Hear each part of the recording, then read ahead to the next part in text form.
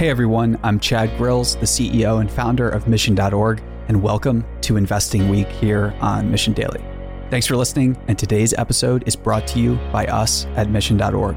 If you're not getting our newsletter yet, you need to. It's incredible. It's curated with love, kindness, and care by our incredible team here at the Mission. Sign up at Mission.org, and we'll see you on the inside.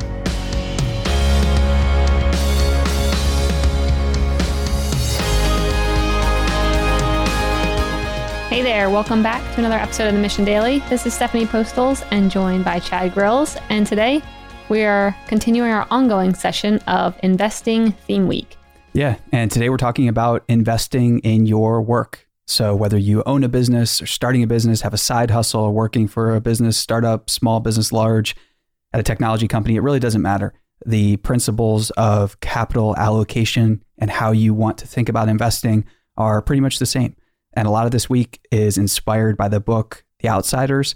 And we're going to not revisit because we haven't even talked about it yet, one section of that book that introduces what for me was a paradigm shift from how I used to think about business and CEOs and what constituted a good CEO from a financial standpoint versus what constitutes everything else. And if you're interested in principles to apply to your business life, this is going to be the episode for you. And like Chad said, business life can mean your own business or working for a business. So, my background, I've worked for government mortgage companies. I've worked for technology businesses. I've worked in finance. I've worked in economics, engineering, done it all. And I think this is going to be particularly helpful to people who are looking for how to invest in working at a company or your own company. It can apply to all of that. So I'm excited. Same. So let's start off with a quote by the most well-known capital allocator of all time, Warren Buffett.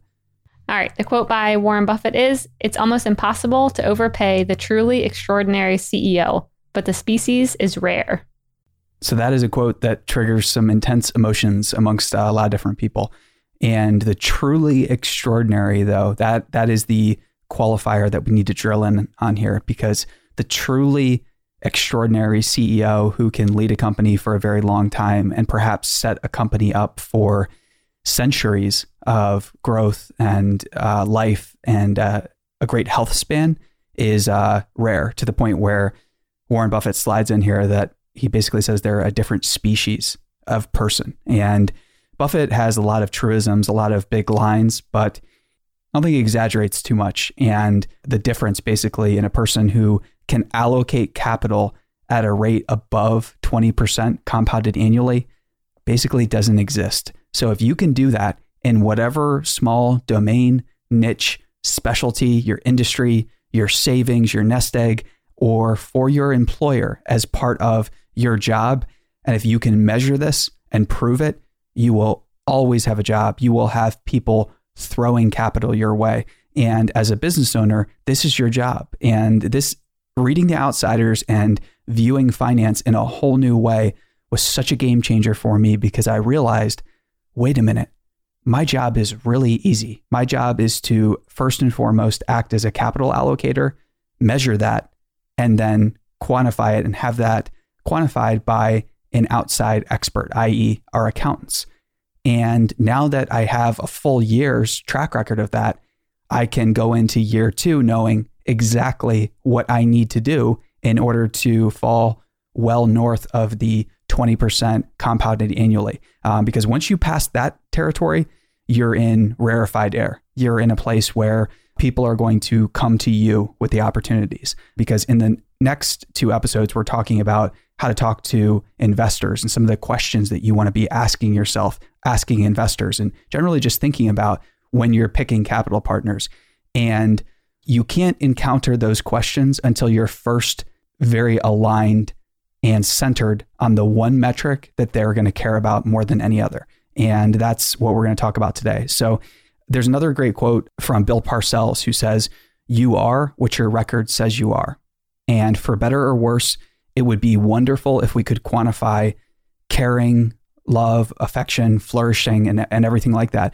And in a way, you can. You can worry about all those things, and you can incorporate caring about them in your business and doing things about them after you get the capital allocation part correct and very correct. Because for better or worse, we can't get to those higher level aspirations until we first ensure that the money side is right of a business.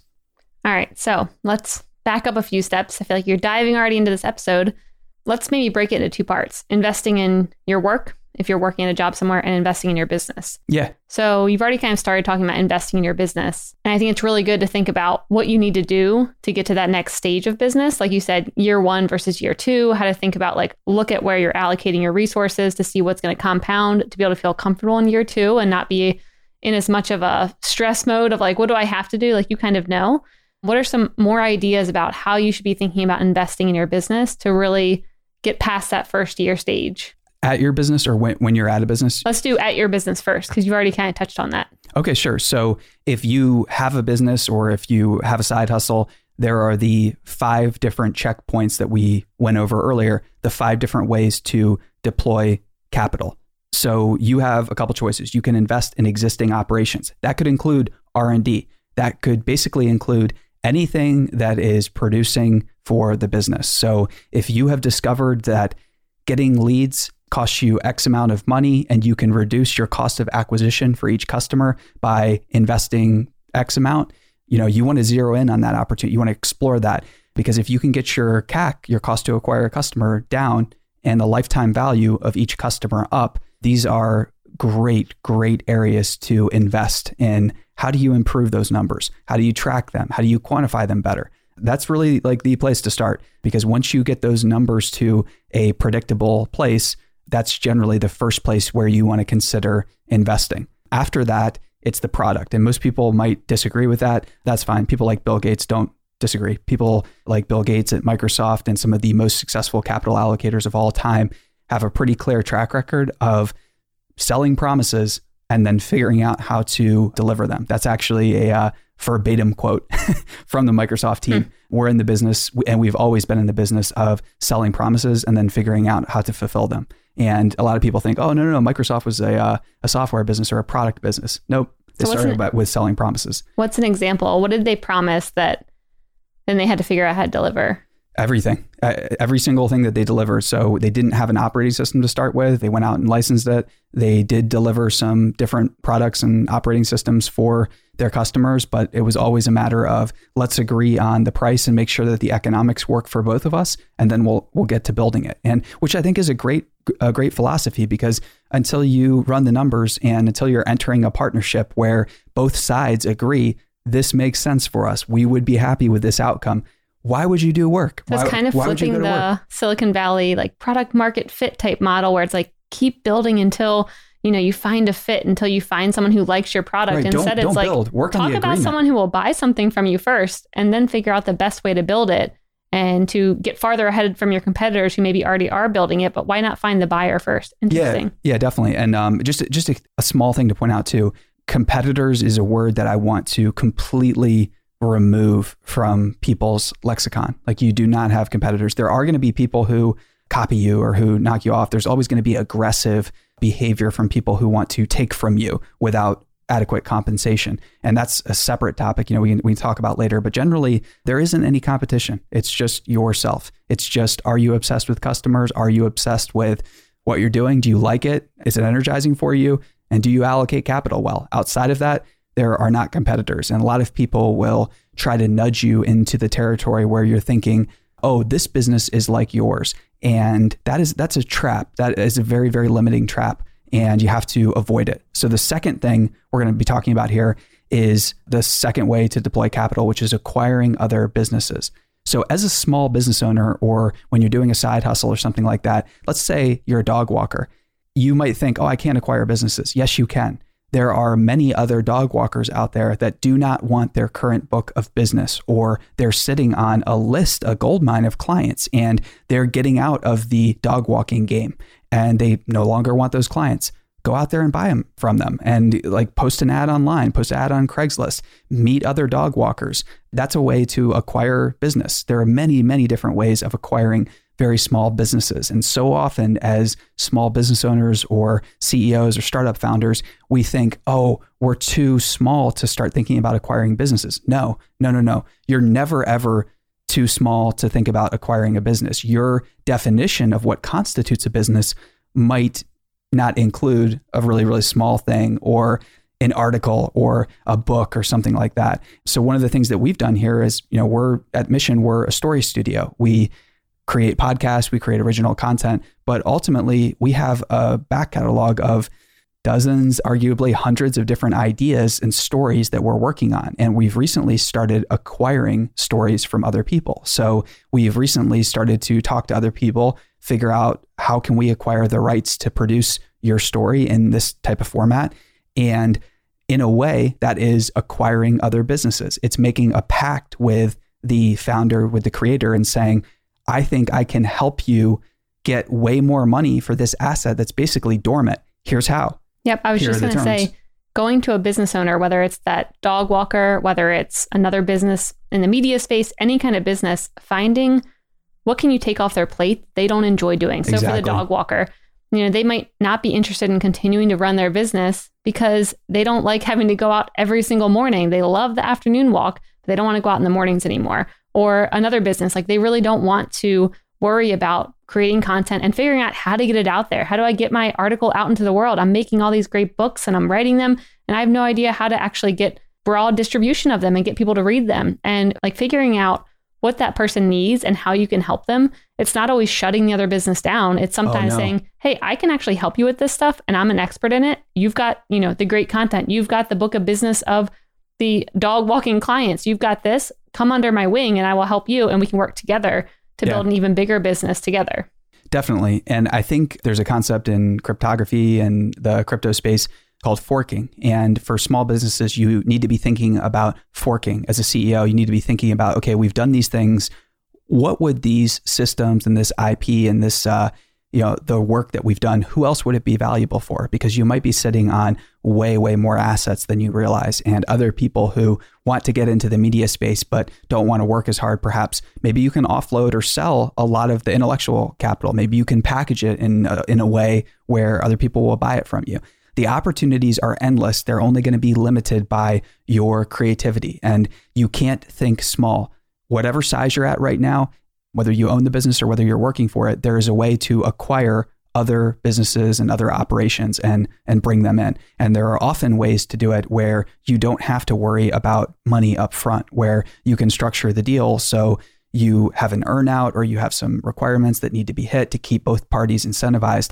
And this, for me, this is really fun because you're ultimately getting to the root of how do you figure out how to collaborate with people, not even collaborate. How do you figure out how to play a game with people that both people want to play? And that's really fun. So game design it's not limited to just board games or video games. Like, you are the game designer in your business. And part of that is you might want to consider having more of an open source business where you can more easily pull these other businesses, individuals in.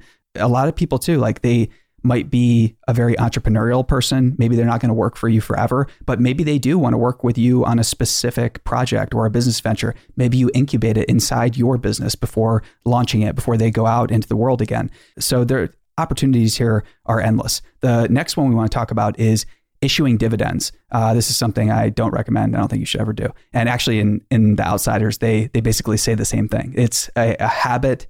It's funny. It's on their 5-point checklist then. But then they say not to do it. It's just like the 5 traditional ways. And there are many things that fall under those ways. But historically, if you look at the CEOs who have issued dividends in the public markets, it never works out well. And there are a lot of people that like the idea because, who wouldn't like the idea of you just sit back and you just get a check each month? Sounds like my grandpa. His original investing advice was, Steph, you pick the stocks that'll issue dividends and you'll be set. And I did it. And I was like, I don't know, 6 years later, I'm like, well, I haven't really gotten any returns and the dividends are like 10 cents. Like, Grandpa, what are you talking about? So maybe it works for some people. It didn't work for me. I'm not pretty hard as a CEO to innovate or invest in R&D or improve the product or invest in marketing if you're giving all your money away. Yeah. Super tough to do that. Can't really serve anybody if you're just giving them capital. You have to use that capital to create technology that allows you to do more with less. Yeah, so let's skip issuing dividends and then go on to the next one, I'm thinking. I was trying to skip it. You just kept holding on to it. I just skipped it for you. You're holding on to it. So the next one is paying down debt, which sounds like a no-brainer, but debt is something that is very controversial for many people. It elicits strong emotions, and there are a lot of people who think that they say stupid platitudes like you shouldn't have debt.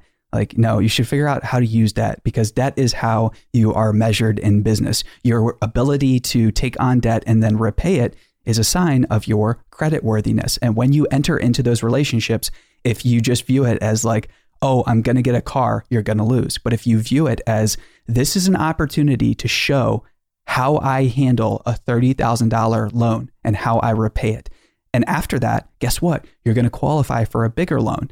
And if you can generate a return on capital that exceeds that interest, you should always, always take the debt.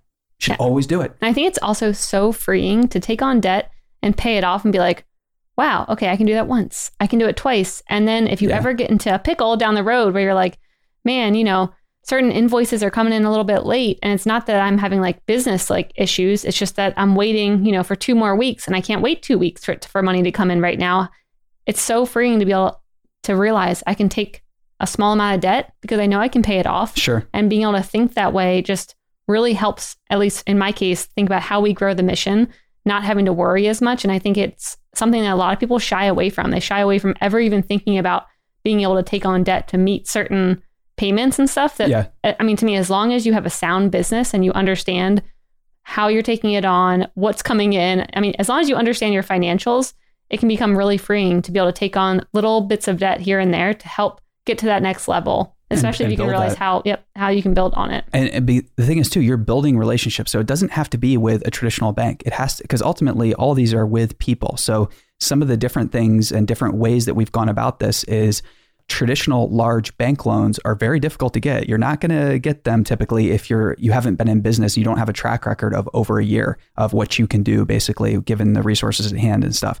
Now that we have, opportunities are opening themselves with traditional banks with very large financing sources, and it's very exciting. But we did not always have those opportunities. We had to start at a place where we were working with smaller companies that all they did was basically like small business loans. And we used those. We used convertible notes with investors, one of whom we paid back. And we took family and friends money, which we paid back. All that back. And we also have structured a great relationship. I'm really excited to continue to expand that with a multi-generational business that is in the Bay Area. But this is a great example of this business has been around for 3 generations. They've managed to keep it alive and going. Do you know how difficult it is to do that? The average life of a Fortune 500 is what, 15 years and falling, arguably. And now we have a relationship where they made a great interest on the loan. It helped us out a ton. And one word of caution and word of warning here, when you have a small business, there are going to be a lot of people who want you to treat it like a small business. They're going to want you to think smaller and smaller and smaller. And they're going to want to remind you continuously of any movement you make to start acting like a real business, a rapidly growing business, or any move you make to emulate some of the most successful capital allocators in the world, i.e. Warren Buffett or Henry Singleton. Bet you didn't know that name, but there's a whole host of these people whose names are not generally known that you're free to emulate. When you start to emulate them, when you start to talk about taking on debt in a business, it makes people super uncomfortable. So you have to get smart about not bringing this up with people who are not savvy about business. There are so many people that are triggered by this that, I can remember bringing up the fact that like I was going to take a 6-figure loan out, and the person, like they were asking what I was doing. I didn't even want to talk about it. And I was like, yeah, it's going to be like a 6-figure type loan. And here are the terms. And they were starting to ask some more questions, and they went into panic mode very quickly. And it was just, it's sad. And I reminded them, hey, like our accounts receivable, like we have close to 7 figures of accounts receivable. It's going to be okay. Like this is, trust me, this is a smart business move. We need to build up our business credit. And still, it didn't register with that person. But I think that's a good reminder that you don't need to tell everyone everything. I mean, I've definitely gotten in the habit now of holding back information on a whole spectrum of things and only coming forward with it if I think someone can actually help with it because they're an expert in that area. So whether it comes to, job related stuff, business related stuff, friendship stuff. Like, do I look up to that person and think that their advice is going to be helpful? Do they have enough expertise in the area? Or do I admire what they're doing? Or do I admire their relationships they have? Is there something they have that they would understand the problem that I'm coming to them with? And will they have a good educated solution? Where oftentimes, when you're talking to people about a whole wide array of things, they don't have enough experience and they're just saying things that they've heard on Shark Tank. They're saying things that they've heard in the news before. And it's nothing that's really that well educated. So I've kind of gotten in the habit of holding back when it comes to wanting to discuss problems and being very selective about who I'm choosing to talk about those problems or solutions with. Same. And I think it's a great policy. But at the same time, you can be open about things until people show you that they don't really want to discuss. They don't really want you to grow. And that's completely fine. So final point here is there's 3 alternatives for raising cash to repurchase stock. So the 5th way here to deploy capital is to repurchase stock. You can tap into your internal cash flows to do that. You can issue debt, or you can raise equity. And that's really complicated. And then the next 2 episodes, we'll talk about questions that you can think about to ask investors, and you're going to get a lot of insights into strategies you can use, basically. The one thing I really want to point out here is that there are a lot of CEOs that you are familiar with, that you've heard a lot about. So Jack Welch, the CEO of General Electric, is one that comes to mind. And when most people think of like who is the most successful CEO, and he did achieve a compound annual return of about 20.9% over his tenure. So that's incredible. It's fantastic. But at the same time, it doesn't even come close to the return that people like Henry Singleton have made and the 7 other people that are profiled in Outsiders. Why have I not heard Henry Singleton? Who is that again? All right. So Henry Singleton was many things. He was a mathematician, played chess blindfolded. And so right out of the gate, you're thinking, Did he win though? I mean, that it doesn't say. So that's a great bio tagline for anybody out there that's looking to improve their biography. Like, just, put on a blindfold, take a couple pictures, and boom, you're potential prodigy in the making. Blindfolded. I haven't played that in a while. Playing beer pong blindfolded, not the best credential. But I mean, you could try. It might be. You could try it. We could test. We could do an A/B test on that. So during World War II, he developed a technology that allowed Allied ships to avoid or be less susceptible to detection by radar, basically. And he formed and got a conglomerate started. It was kind of like the internet stock of the 1960s. And instead of doing traditional things at the time, he aggressively repurchased stock, which was one of the things we talk about. Eventually, he would buy in over 90% of Teledyne shares. Teledyne is the conglomerate that he was operating, and he avoided dividends. Good man. Emphasized cash flow over reported earnings and ran a very decentralized organization.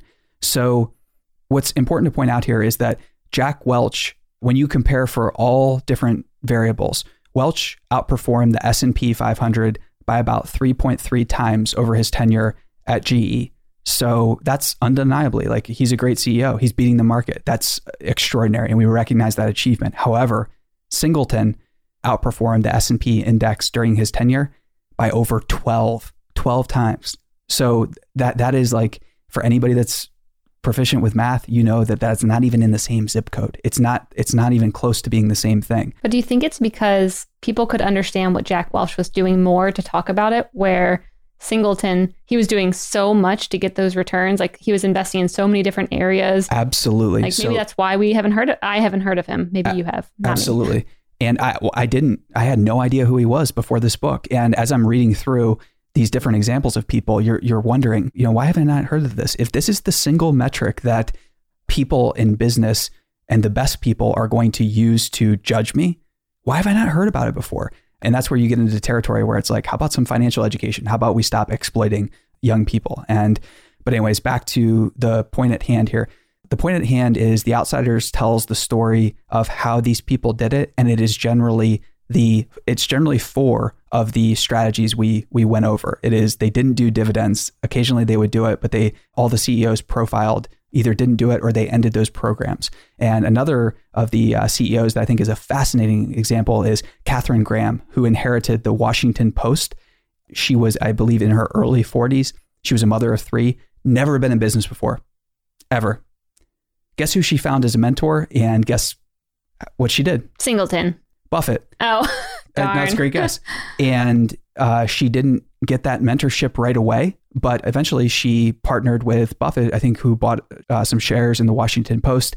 That's a great strategy there, where you raise a little bit of equity with a partner and with a mentor that's going to add incredible value. And then she proceeded to trounce everyone from a capital allocation standpoint over a long period of time during her tenure at the Post. And then you can say like, oh, well, the Post was like sold later for peanuts to Jeff Bezos and stuff. But that's not the important thing. Is like during her tenure, she kicked butt. And during the tenure of all these CEOs, they did it by following these principles. Man, we should do an episode of The Story on her, huh? Yeah, we definitely should. I think should fit that in for next month if we can, for Women's History Month. Yep. And the final thing here, for anybody that's working at a business, it can feel like, well, I don't have any control over all the things and the capital flows and the cash flows that are in the investments into R&D and stuff. You might not have control right now, but you might be shocked at how easy it is to start influencing those decisions by starting to understand and break down what is your salary. I think this is what stops many, many people from becoming a part of a business or starting to own some equity or starting a business with the support of your existing business. Maybe your business that you're working for right now is your lead investor in your new venture. There's so many different options here that often people are blinded to because of the nature of the CEO job. So CEOs are typically getting hit up for money. They're typically dealing with all the bad things in the business, all the really big challenges and stuff. So going to them with an ask before you fully understand, what is your salary? What are you doing for the business? How much does it cost to actually pay you that salary? That might shock you, especially in an environment where, offering benefits or taxes and things like that, where it's very coming aggressive. From someone who runs all the payroll for our company,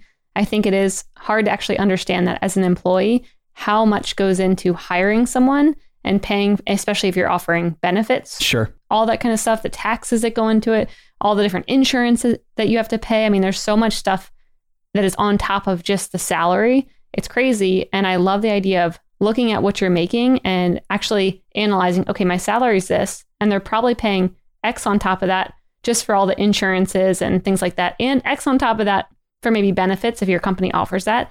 So how can I operate at that level to deliver that much value times, you always have a percentage, like you should be delivering X percent of your salary. Yeah, and it's unique for every business. So this is where the challenge is to explore it yourself and don't take for granted. There's so much content that floats around about like, you're stupid if you work at a job. It's basically, it's a repetition of that same thing.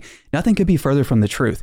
Working in a team is, like we talked about earlier, the only way where you're going to be able to get exponential returns on your time and for your efforts, for your labors. If you go out and try to be a solo entrepreneur, that's fine, but your ability to earn is going to be severely, severely limited.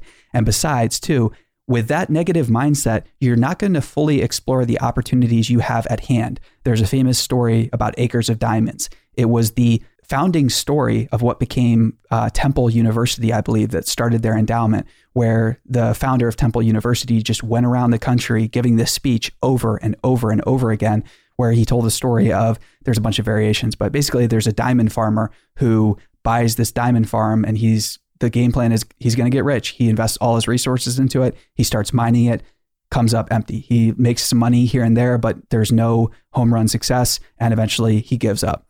He goes elsewhere. He starts trying to mine all these other diamond mines and comes up empty handed. As an old man, he retires to his farm. It's his only asset. And lo and behold, there were more diamonds just like right past the point at which he stopped digging. There's variations of the story, like 3 feet from gold is a great one.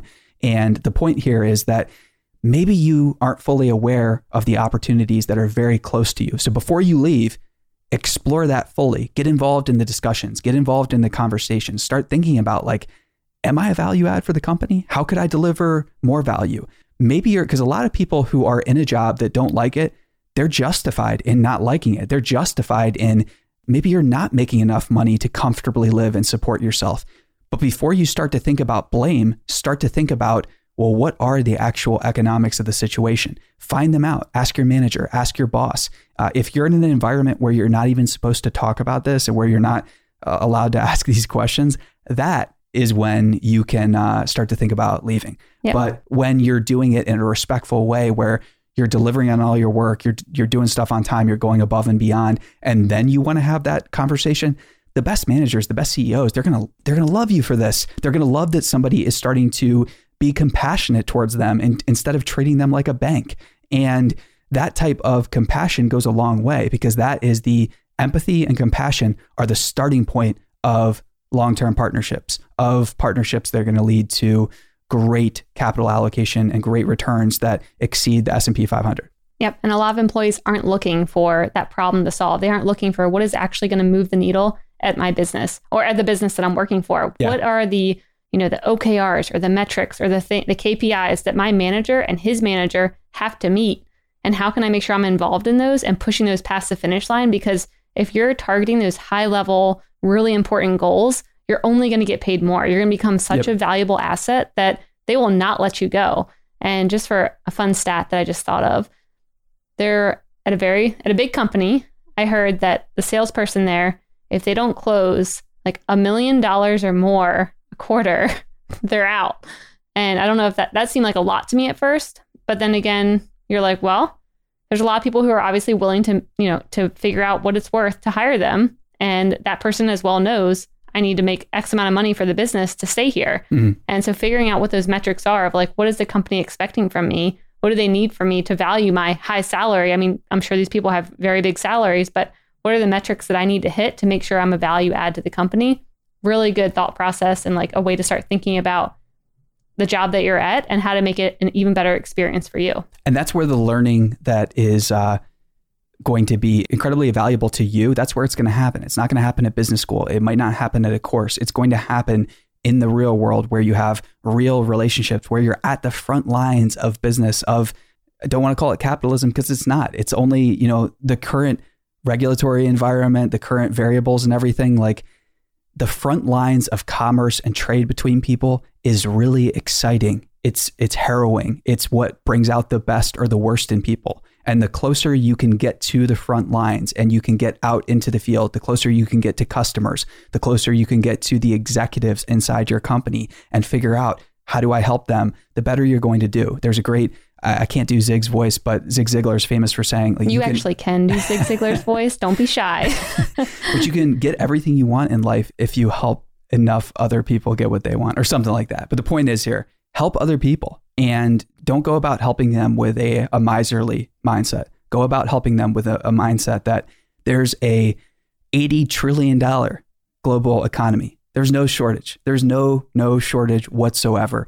You are allowed to study that market, study your business, study the local market, the niche you're in, and then figure out, how do I divert these cash flows? How do I bring them to me? How do I set up shop? How do I put up a product? How do I help my business sell in a way that expands the pie for everyone involved? Start and remembering that you're going to be an anomaly if you're doing this. So the majority of people around you said we're not allowed to use the word competition. So That's a great reminder. Actively avoided using that in my head. But I stumped you. No, you didn't stump me. I'm reveling in the moment where we do need to eliminate that we do need to eliminate that mindset. I'm trying not to say it. Okay. But there's very few people around you, especially in the workplace, who are going to be doing this strategy, who care enough to implement this strategy. Most people, they go there, they know their job description, they know the certain metrics that it takes to just get promoted, but they're not going past that. They're not figuring out the higher level goals or what their executives need and drilling down to that to try and figure out how to be most impactful. So you will be an anomaly and there's not much competition around you that you even have to worry about. Yeah. And there's a story from Warren Buffett's partner and right-hand man, Charlie Munger, where one of the first people that he hired that went on to become one of his executives or maybe the CEO of one of their Berkshire's portfolio companies, Munger gives him his first paycheck and the guy looks at the pay stub and sees all the places taxes have been taken out basically for Social Security and income tax and a bunch of other things that may or may not be constitutional. That's a subject for another day. It's a whole other wormhole, a Chad wormhole. But anyways, he goes back to Munger and gives him cash for the amount of new taxes that he had to pay him.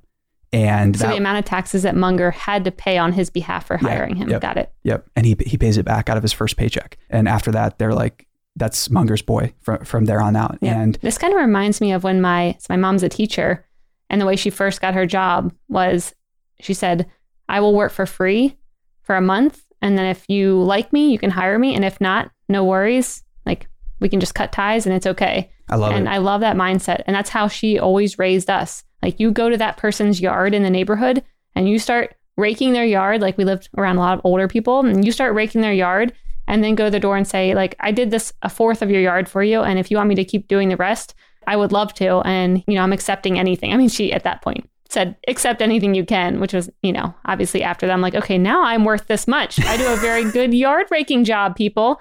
But it was just a good mentality to get into of like, how to just start helping people and knowing that even that person who would be hiring me to rake their yard, they're taking time to watch over me, to make sure I'm doing a good job, make sure I'm not being like a little teenage delinquent. I mean, there's a lot of stuff that they're doing on their end. It's not just me giving them a service. Even when that service is free, they're still working, in some capacity. So I love that mindset of how do you help the employer first to make sure that it's beneficial on all sides. Definitely. And that type of mindset is not going to go out of style anytime soon. So in next episode, we're going to be talking about how do you choose investors and what are better questions that you can ask yourself to get the right investors. And we're going to start with an unknown story about how Bill Gates chose one of his venture capitalists. Dun, dun, dun.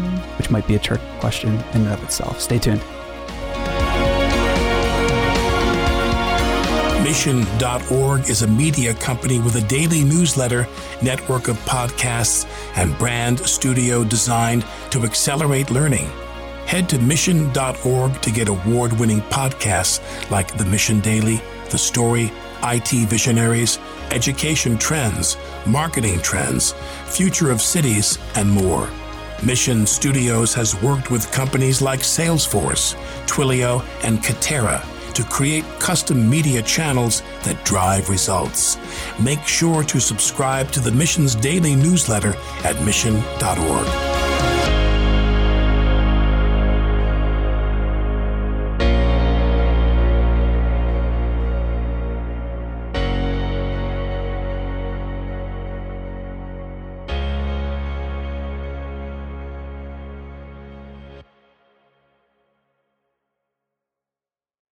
Hey listeners, thanks for tuning into this episode. I hope you enjoyed it as much as I did. If you haven't already, please subscribe, rate, and review this podcast. It helps spread the word, and I would greatly appreciate it. See you next time.